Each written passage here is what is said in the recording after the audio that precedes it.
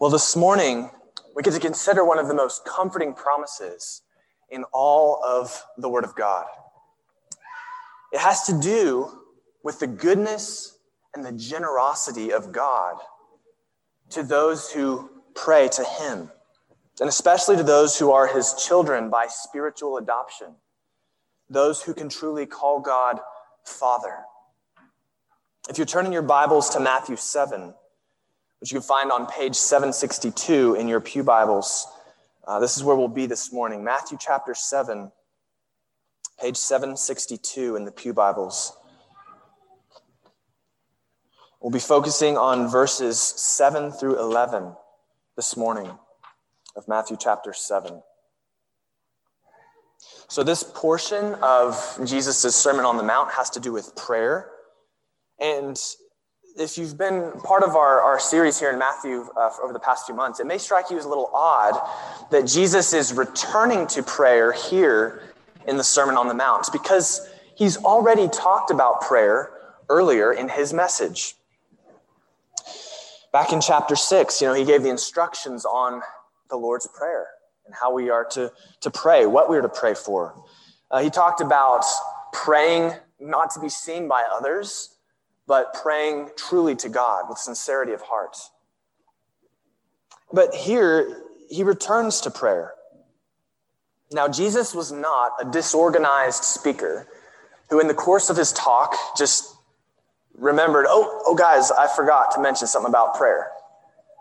No, he's mentioning prayer here. He's returning to it for a specific reason. And I think the reason is as Jesus has been giving so much teaching, instructing his followers on how they are to live in this world, naturally they would be thinking, wow, that's tough. It's tough to seek first the kingdom of God, to walk each day by faith, not to set our hearts on the things of this world. It's tough not to be hypercritical of other people and to examine our own hearts, get the log out of our own eyes, instead of being having a PhD in other people's faults. It's tough to trust in the Lord when the cares of this life are pressing in. It's well nigh impossible not to be angry at others with even a selfish anger, even if we don't give expression to it. How can we do this? And indeed, they couldn't. And neither can we. It's interesting how some people view the Sermon on the Mount as just some ethical rules that, everybody just needs to follow and the world will be a better place. And yet, in the Sermon on the Mount, Jesus gives us a way of life that is so far beyond what we can do, that doesn't just regulate our outward actions, but it regulates the very emotions that we feel in our hearts. It's utterly impossible for us. We feel what we feel, right? How can we change that? How could we change that in our own strength? And that's the point. We can't. And so Jesus calls us to the impossible. He calls us to the impossible here in the Sermon on the Mount. And therefore, we go to him who makes the impossible possible. We go to him and we ask, we seek, we knock. So in salvation, God gives us the forgiveness of our sins, purchased by the very blood of Christ. But he also gives us a new nature, that new heart that desires to please God. But he doesn't just leave us with new desires that want to do the right thing, but are just utterly powerless to do it. He doesn't leave us in a state of constant disappointment. He also gives us his Holy Spirit to enable us and empower us to live for God, to love God, though imperfectly. In giving us his Spirit, he gives us a new ability and strength and power to love and obey him. And though that power, that divine help is available to us, God doesn't just dispense it to us automatically. He calls upon us to pray. He calls upon us to seek it from him, to ask him.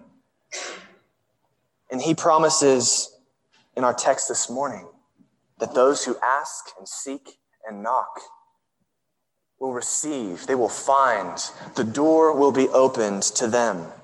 And so as we consider this text this morning, let's keep in mind the context.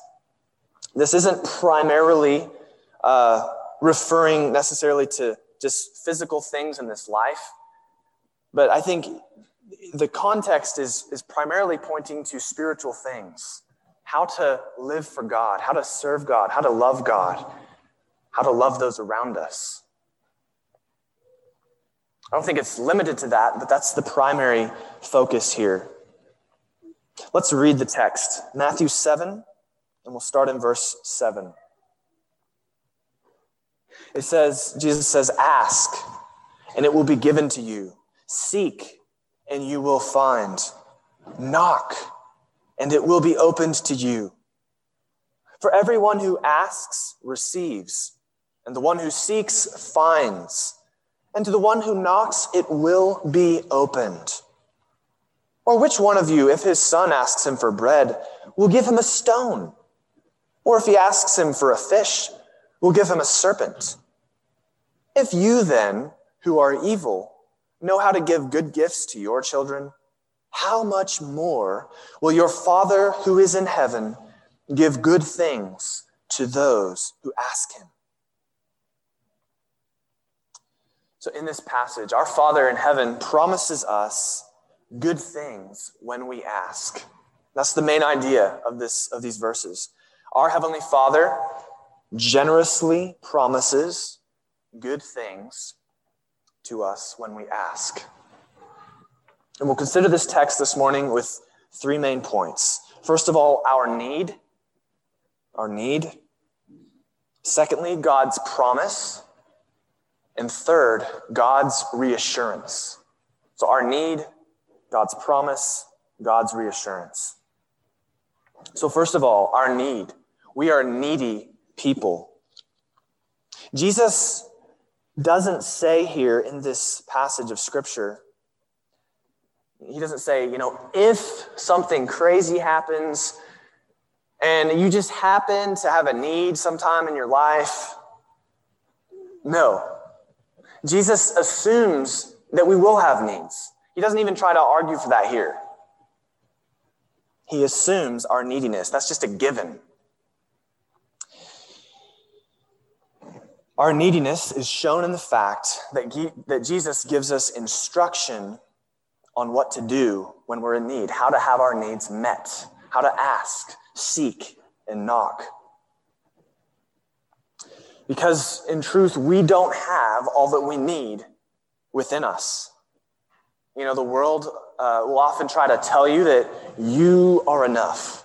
You have what it takes. And you just need to look within and find that inner strength. But that's not what Jesus taught. He doesn't tell us to look within, but to ask of our Heavenly Father. Now, asking, seeking, and knocking, those are just different figures of speech that are referring to prayer. And that's clear from verses 9 through 11, where he's explaining further what he means. And he speaks in terms of asking God, as a child asks a father for some food. And he says, your Heavenly Father, he loves to give good things to those who ask him. And so when we bring our requests to God, what is that? But that's prayer. And so asking, seeking, knocking, this is referring to prayer. In our need, Jesus tells us to ask our Father in heaven. Now, it's by failing to recognize our neediness that we often go through life with so little spiritual power. We kind of limp along. Maybe we get by, but just barely. What do we miss out on because we don't ask? As the book of James says in James 4:2, you have not because you ask not. But perhaps you even feel like you're doing just fine spiritually at the moment. Like, there's no great trial you're walking through. Things are okay. The seas of life are pretty smooth at the moment. But think about it. You don't know what storms of life might be forming on the horizon. And that might rock your boat as you sail across the sea of life towards the Isle of Paradise. Perhaps you're oblivious to spiritual dangers that lurk just underneath the surface, like icebergs, ready to tear a gaping hole in your ship. You need direction. You need the great navigator himself. You need his guidance and his protection to help you steer a safe course through life. Don't presume to go about it in your own strength and assume that just because things are going okay now, that you don't really need to pray. You know, it's a sad fact that we often don't pray until things get really bad. Jesus said to his disciples, "Apart from me, you can do nothing." Apart from me, you can do nothing. And the same is true of us. That was true for Peter and John and James and Andrew. Without him, we can do nothing. You know, one reason we may struggle to pray is that we underestimate our neediness. We don't recognize our utter inability to meet our needs. We often suffer from a false sense of self-sufficiency. We can take care of ourselves. I feel safe in saying that none of us realize just how needy and helpless we are, especially in a spiritual sense. If God should remove his hand of protection from us for one moment, we would fall into the lowest depths of sin, things that we never thought were imaginable for us to do. What fiery darts of temptation has God been shielding you from? Because he knows that you're not ready to face that.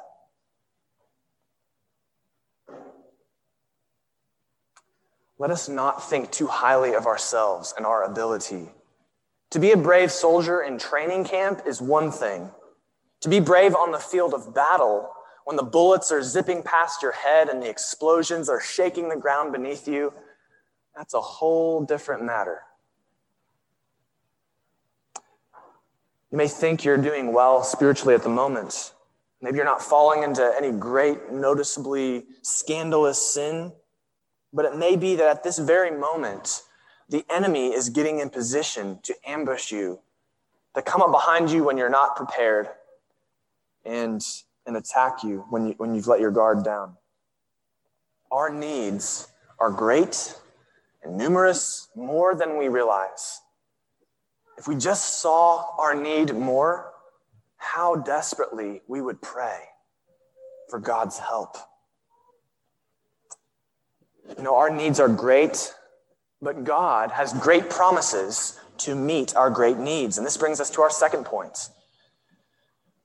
We've looked at our need. Now let's consider God's promise. God's promise. Listen to the way Jesus comforts us in our need by promising us that if you ask, it will be given to you. If you seek, you will find. If you knock, it might be open to you. If God happens to not be asleep in the rocking chair. No, if you knock, the door will be opened to you. Now, some have mistakenly taken this promise and they've formed a view of prayer in which God here is obligating himself to do for us whatever we want him to do, whenever we want him to do it, in whatever terms we demand.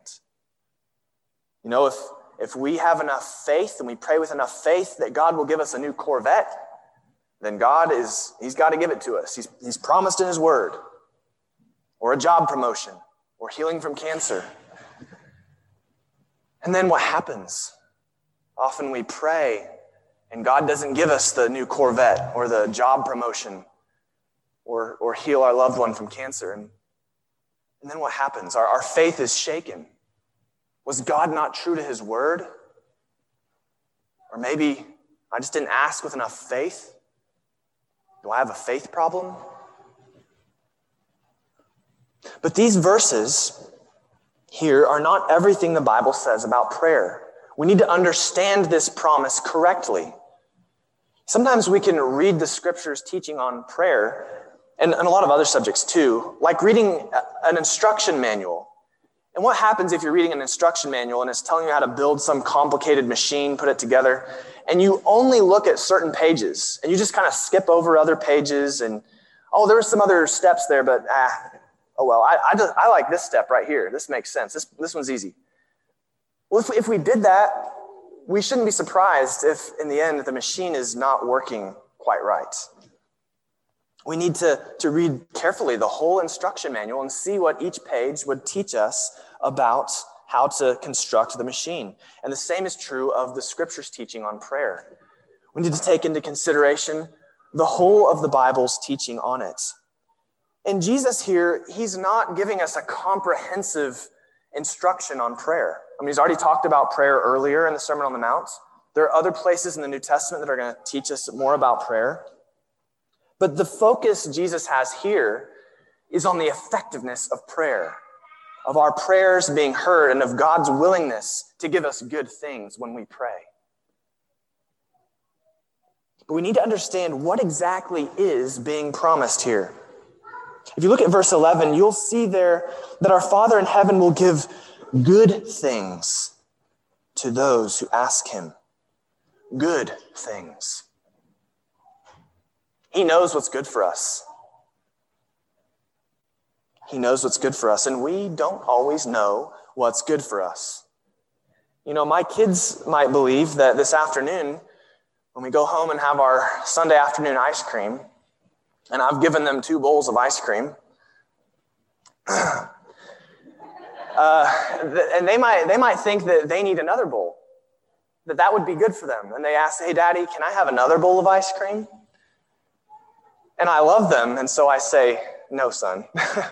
You can't have 3 bowls of ice cream in one day. Wait till next Sunday. And they might get a little frustrated with me in the moment. They might think, well, of course, another bowl of ice cream would be good for me. But as their dad, I know better. You know, John Stott puts it well when he writes that about our text this morning. He says, it is absurd to suppose that the promise, ask and it shall be given to you, is an absolute pledge with no strings attached. That knock and it will be open to you is an open sesame to every closed door without exception. And that by waving a wand of a prayer wand, any wish will be granted and every dream will come true. The idea is ridiculous. It would turn prayer into magic, the person who prays into a magician like Aladdin, and God into our servant, who appears instantly to do our bidding, like Aladdin's genie every time we rub our little prayer lamp. He goes on that this would put an impossible strain on every sensitive Christian if he or she knew that he was certain to get everything he asked for. It would impose an intolerable burden on frail human wisdom if by prayer promises, God was pledged to give whatever we ask, when we ask, and in exactly the terms we ask. How could we bear the burden? James 4 tells us that it's possible to pray and not get what we pray for, because we're asking wrongly. Here's what it says there in James chapter 4 and verse 2. It says, you ask and you do not receive. You ask and you do not receive because you ask wrongly to spend it on your passions. So with a selfish heart, with a worldly and covetous heart, it's possible to pray in that way. And if we do, we might ask and not receive, because God knows that that wouldn't be the best thing for us to have right now. Romans 8:26 says that we do not know what to pray for as we ought, and that the Holy Spirit himself intercedes for us. What a comforting truth that is, that the Holy Spirit is praying for us, and he knows exactly what we need. And yet, Jesus still calls upon us to pray. He still calls upon us to pray. So this is what this isn't promising, but what exactly is it promising? And as I alluded to a second ago, it's promising that God our Father will give us good things to those who ask. If what we ask is good, he will give it. If it's not what's best for us, then he'll withhold it, but he'll give us something better. Let us not think that we'll go to our Heavenly Father empty-handed, asking to be filled, and just sent away as empty-handed as we came, to have the door slammed in our face. No, prayer is effective. Prayer works. And this text is an encouragement to us to ask, to bring our requests to the Father, big requests, small requests, even in humility, recognizing, Lord, Father, if this is best for me, I don't know what's best for me. I think this is best for me. So I'm asking you, but I trust your wisdom. So do you want to be closer to God? Now that for sure is a good thing. Do you want to be closer to God? Pray. Ask him. Seek him. Are you struggling to pray? Listen, I struggle to pray a lot of times. I sit down and I know I need to pray, and my mind is going 1,000 different directions. My phone is beeping and blinking and all that. And I sometimes just have a hard time focusing, and I start my prayer with just praying, God, help me to pray. Help me to pray. Are you struggling with impatience, with anxiousness, fear, anger, or resentment? Ask God. Seek his help. Maybe you're single and you want to be married. That's a good thing, to be married to a godly spouse. Pray. Turn anxious thoughts and fears into prayers. And remember that your Heavenly Father loves to give good gifts to his children. Let us be bold in praying great things of God. Let's not think that we just need to bring kind of small requests to God. Like, I wouldn't pray for that because that's really big. And let's also not think that God doesn't care about little things, little requests. Let's pray for big things like revival in our nation. Pray for the salvation of our leaders. For new ministry opportunities for us as a church. For boldness in evangelism. I'm just afraid just talking to strangers. God, help me. Help me to love their souls more than I'm shy. To pray for resources to forgive deep wounds and old hurts. For the strength to love with the very love of God. That kind of love that loves even your enemies. Not just treating them right, not just pretending like you love them, but genuinely loving them from the heart. That's what Romans 12 calls us to do. Let love be genuine. How do you do that? Well, ask, seek, knock. God will help us do the impossible. What are we missing out on because we don't ask? Let's be praying and asking God for good things, and let us trust him while we wait. Sometimes he'll answer us with a yes. Sometimes he'll answer us with a yes, but not yet. And sometimes he says, no, but I've got something better for you. God is able to do far more abundantly than we could ever ask or think. That's what Ephesians 3:20 says. Turn for a moment in your Bibles to 2 Corinthians chapter 12. 2 Corinthians 12. And that's on page 912 in your pew Bibles. We're just going to look at a couple of verses there in 2 Corinthians 12 from the life of Paul to illustrate this. Because Paul was asking, he was seeking, he was knocking, he was pleading with God about something that was very important to him. Paul had some kind of very painful condition that he describes as a thorn in the flesh.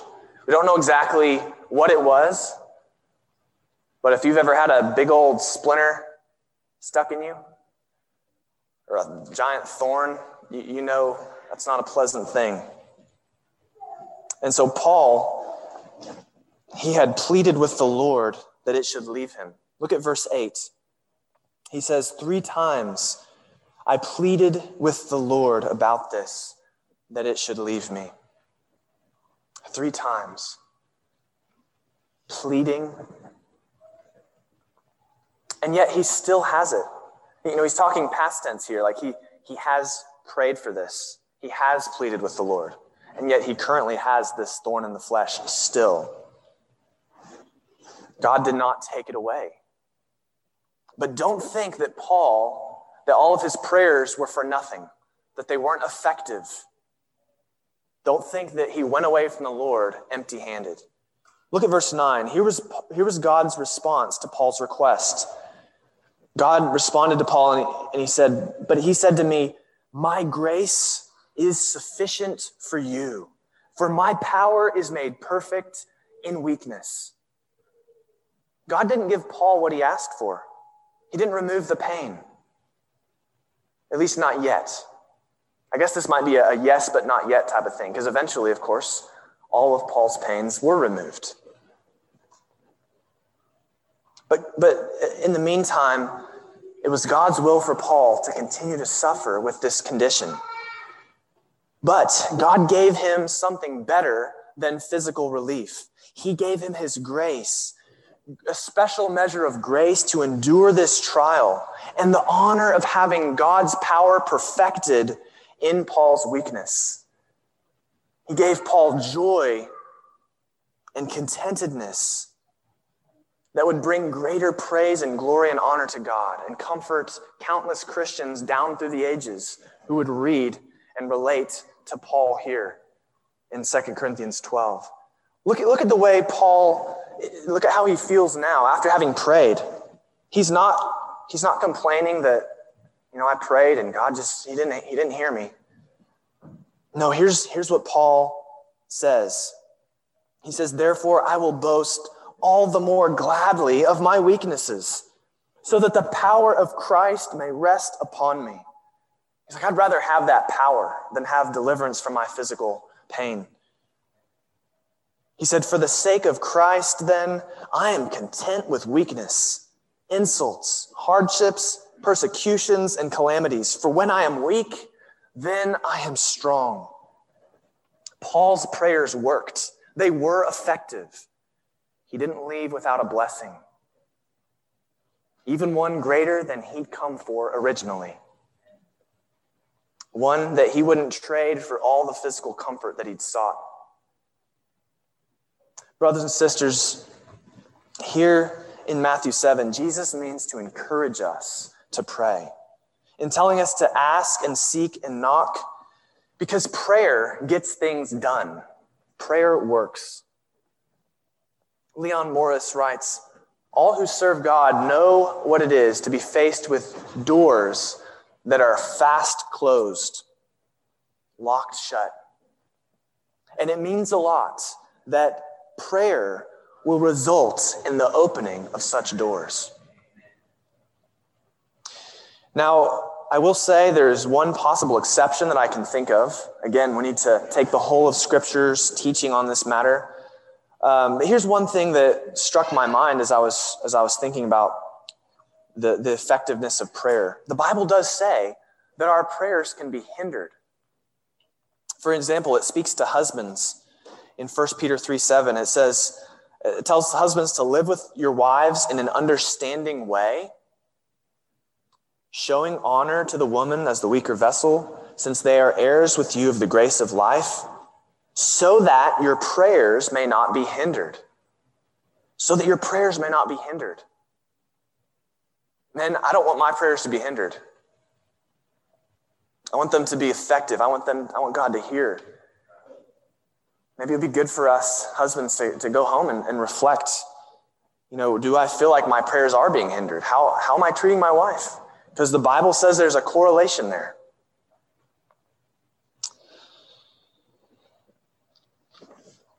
Well, we've considered our need. We've considered God's promise. Let's consider, lastly, point number 3, God's reassurance. God's reassurance to us. Jesus doesn't just tell us to ask and promise that asking we will receive, but he reasons with us as to why it is worth it to pray. He reasons with us from our own personal experience even. He gives us reassurance as we approach the Father with our requests. So go ahead and turn back to Matthew 7. And we look at verse 9 there in Matthew 7. Jesus says, "Or which one of you, if his son asks for bread, will give him a stone? Or if he asks for a fish, will give him a serpent?" Now, these are rhetorical questions here. The answer Jesus is expecting is, of course, I wouldn't give my kid a rock if he asked for bread. That would be cruel. That would be mean. This isn't denying, of course, that there are abusive parents in the world, but Jesus' audience would have understood what he's getting at. That even we know how to give good gifts to our children. Even something as basic as a crust of bread when they're hungry. Hopefully more than a crust of bread. But this is what they ate in those days, bread and fish. That was their main diet. Jesus asks these rhetorical questions to set up his next statement there in verse 11. He says, "If you then who are evil know how to give good gifts to your children, how much more will your Father who is in heaven give good things to those who ask him?" You know how to give good gifts to your kids? Even something basic like food? And you, Jesus says, you are evil. You who are fallen sinners, transgressors of God's holy laws. Now, Jesus, when he says you are evil, he's not meaning that his audience was particularly criminal. Like he was talking to everybody who was like convicted felons or something. But, they may have been pretty decent people from a human perspective, pretty moral people. But before God, before the Holy Son of God who is speaking to them, all of us are evil.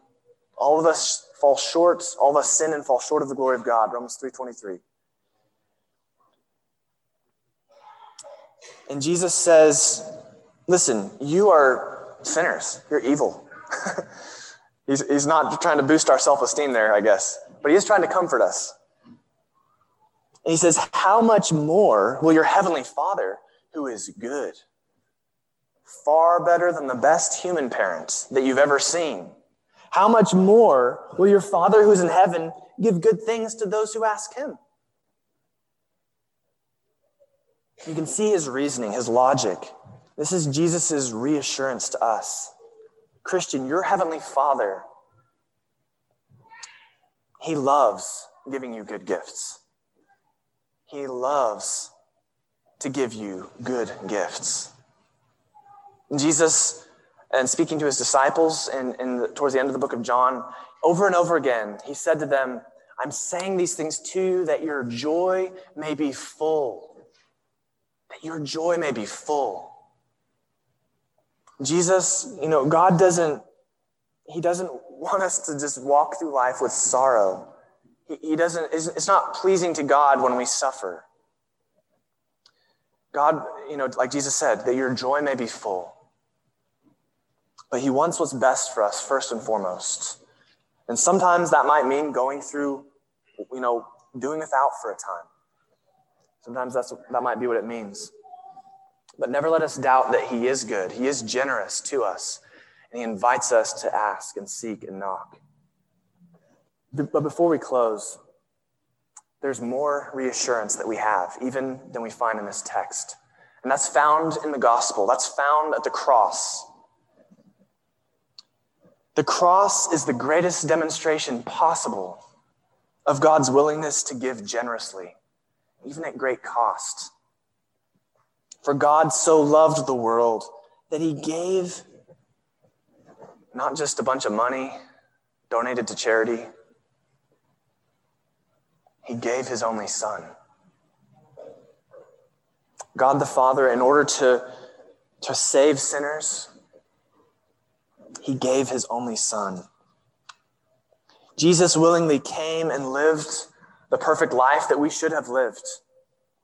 And then he died. Instead of being rewarded for his righteousness, he was punished for our sins, punished for our faults. He was beaten, mocked, falsely accused, rejected by the world and by his friends. And there he died on the cross. And he died under the wrath and the curse of God, taking on the just punishment for sins. You know, that's what we deserved. We deserved to be nailed to that cross. And Jesus went there for sinners, standing in our place, absorbing the full force of that hurricane of justice that would have taken an eternity for us in hell. So that all who trust in him, believing on him, will not have to face it. Those storm clouds have expended everything that they have. And all we get to look forward to is the sunshine of God's blessing in our lives for eternity. Jesus took death, even though he didn't earn it, even though he never sinned. And why? Because he was purchasing a gift. He was purchasing for us the most costly gift that there ever was. The gift of free forgiveness, full forgiveness. Not just a chance to do better, not just a fresh start. Jesus came to give us a full salvation, a full entrance into heaven, full reconciliation with God, and all the blessings that come with that. And they come to those who believe upon the Lord Jesus Christ. And so my question to you this morning is, do you believe? Do you believe? What does that look like to believe? Well, it looks like believing what God says of us in the Bible. First of all, recognizing that we are needy. We're sinners. We can't get our act together enough to come to God. We can't think that we'll have a good enough day that we can finally come to God and pray for his forgiveness and he'll hear us. We can't think that we'll cry enough tears that we'll finally earn his forgiveness. And he'll see, oh, they're sorry enough, now I'll forgive them. We can't think that there's anything in us that can save us from our condition or pay for any of our past sins. Our guilt is just too great. And all the good deeds we can do can't erase our bad that we've already done. Do you see your need for a Savior? Do you see your need? But not just do you see your need, do you see his promise? That he promises, in spite of our sin, in spite of what we deserve, to forgive us freely. You know, I love the words to that song, just as I am, and waiting not to rid my soul of one dark spot. You know, we don't clean ourselves up to come to God. We come to him just as we are. Knowing we don't deserve to come to him as you are and let him cleanse you. Let him do heart surgery on you. Let him give you that new heart that you need. Come to him and find his forgiveness. And that's my call in closing to any of you who maybe do not know Christ as your Lord and Savior this morning. Maybe you have questions about that. Come and talk to me after the service. I'd love to talk to you more about that. I wrestled with a lot of doubts growing up. And I always thought that I wasn't doing enough. And I hadn't been sincere enough. My faith wasn't strong enough. And I hadn't cried enough tears for God to forgive me. And then one day, the beauty of the gospel hit me. And I realized that it wasn't about my tears. It wasn't about the strength of my faith. It wasn't about my resolve to do better. It was about what Jesus did on the cross, and that alone. So if you have any questions, please come talk to me. I'd love to talk with you about this. Or talk to a church member that you know. If you believe on Christ, then God is your Father. You have been adopted into his family, and in a special way, you can call him Father. And these promises that we've considered this morning are yours. And if you're not a Christian this morning, there is still time to be adopted into his family. And these promises can be yours. They can be yours. If he's given us what cost him most of all, what cost him more than we could ever know, his only Son, how much more will he give us other good gifts? How much more? Let's pray.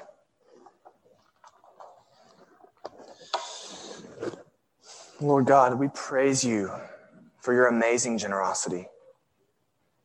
Lord, we praise you for your amazing love and your goodness to us. Lord, if we see ourselves rightly, we don't deserve your goodness. We don't deserve your love. We're not worthy of that. We don't even recognize how unworthy we are, Lord, how sinful we are, how deserving of your punishment we are. And yet, you who see us with X-ray vision, right down to the ugliest detail, the worst sinful desire in the depths of our heart that we would be ashamed for anyone to know. You who see that perfectly still offer us forgiveness, still offer us love, still offer to clean us up and save our souls. Welcome us into your family. We praise you for that, Lord. We thank you for that. In Jesus' name, amen.